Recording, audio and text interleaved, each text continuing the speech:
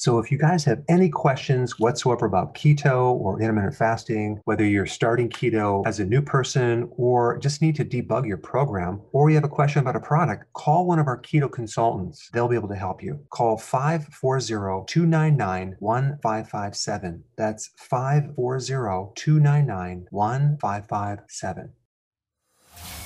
Welcome to the Dr. Berg Healthy Keto and Intermittent Fasting Podcast.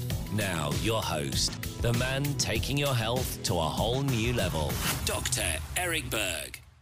Hey guys, I want to answer the question, does cancer spread randomly or does it have a certain pattern? There's a great reference for this from Professor Thomas Seyfried, and I'm going to put a link down below. He has a book that he describes the whole process. He's been doing cancer research for 25 years, and he uses the ketogenic diet and intermittent fasting to actually decrease the risk of cancer.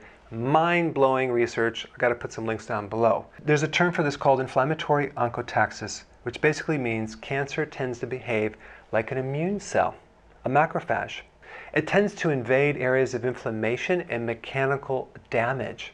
And the reason why this is so important is because if someone's going to do a needle biopsy on you, that would be similar to taking a hornet's nest and injecting something into it. You're going to get a lot of spreading of that cancer.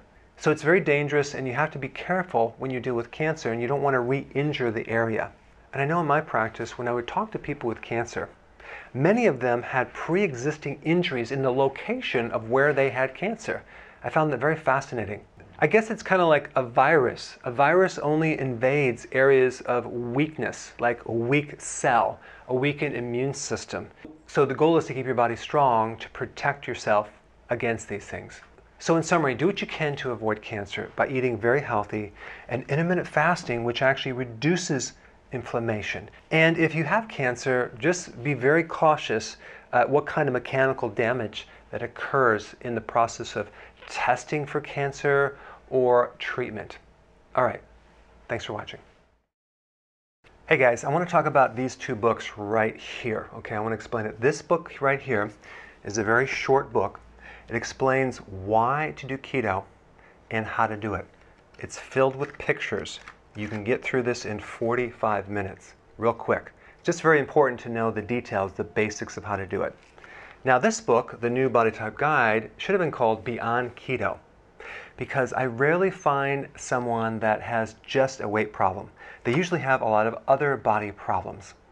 And in this book, I cover all the reasons why keto and intermittent fasting might not work for you. We go into the body types, we go into inflammation, we go into stress, hardcore, and what to do about it. So if you want to maximize your results, you definitely want to get this one right here, okay? So my goal is to get you to do keto correctly. And what I mean by that is do it healthily. It's called healthy ketosis. So we can avoid all the issues that happen with transitioning the fat burning. Keto flu, keto fatigue, keto rash, kidney stones, gout, etc. And right now on my website, if you get this, you get this at no extra cost. I put a link down below.